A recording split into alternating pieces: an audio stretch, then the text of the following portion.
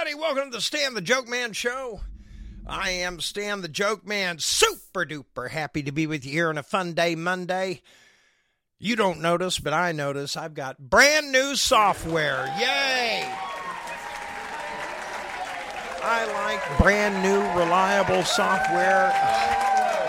And damn, wouldn't you know, I ended up getting it for less money. Yeah, that's a win-win for everybody. So, Stan the Jokeman Show, super duper happy to be back on the air at high noon.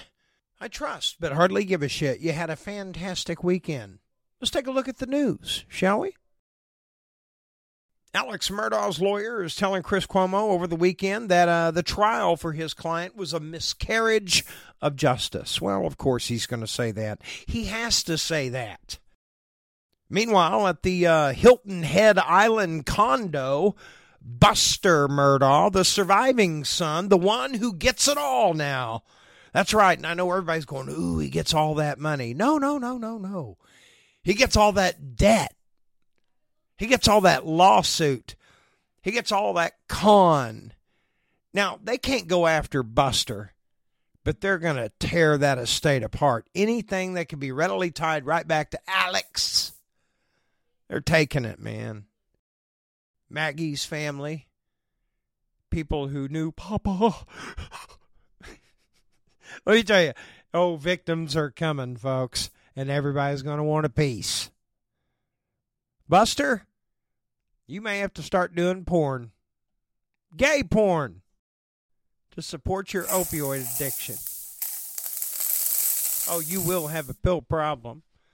By the time this shit is done, you know how the Conjuring happened, folks? You know how the Conjuring happened to the Perrin family?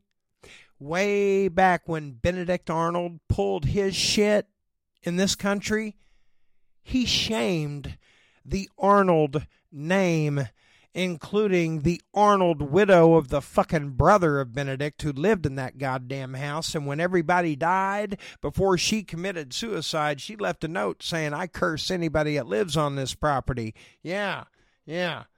Trust me. The Conjuring of Paw Paw is going to be right up Buster's asshole every day. I guarantee it. I don't know what kind of a person Buster is, but if he's anything like his shit brother or his shit dad, he's probably not a very good person. Once again, I want to put emphasis on the fact that I noticed right out the gate, the first time I saw Alex Murdaugh, look at his face. He's fucking inbred, folks. He's inbred. That's why he's so fucked up. Democrat Marianne Williamson officially launched her primary bid for the presidency over the weekend. I don't even know who the fuck she is. She's a self-help guru. Marianne Williamson officially launched her long-shot presidential bid. She's calling it Love and Justice Presidential